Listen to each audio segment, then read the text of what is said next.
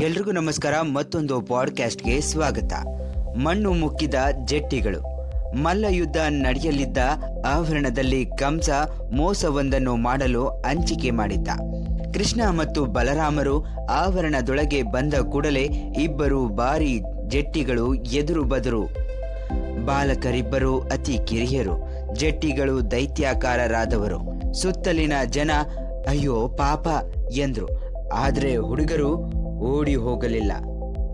ಜೆಟ್ಟಿಗಳಿಗೆ ಆ ಮಕ್ಕಳನ್ನು ಕೊಲ್ಲಲು ಹೇಳಲಾಗಿತ್ತು. ಇದು ಕೃಷ್ಣ ಬಲರಾಮರಿಗೂ ತಿಳಿದಿತ್ತು. ಅವರು ಸಹ ಜೆಟ್ಟಿಗಳನ್ನು ಕೊಲ್ಲಲು ನುಗ್ಗಿದರು. ಕೃಷ್ಣನು ಚೆಣುರ ಎಂಬ ಜೆಟ್ಟಿಯನ್ನು ಆಡಿಸಿ ಆಯಾಸಗೊಳಿಸಿ ಮೇಲೆಸೆದು ಕೆಳಗುರುಳಿಸಿ ಸಾಯಿಸಿದ. ಬಲರಾಮ ಇನ್ನೊಬ್ಬ ಜೆಟ್ಟಿ ಮಸ್ತಿಕನನ್ನು ಬಡಿದು ಸಾಯಿಸಿದ.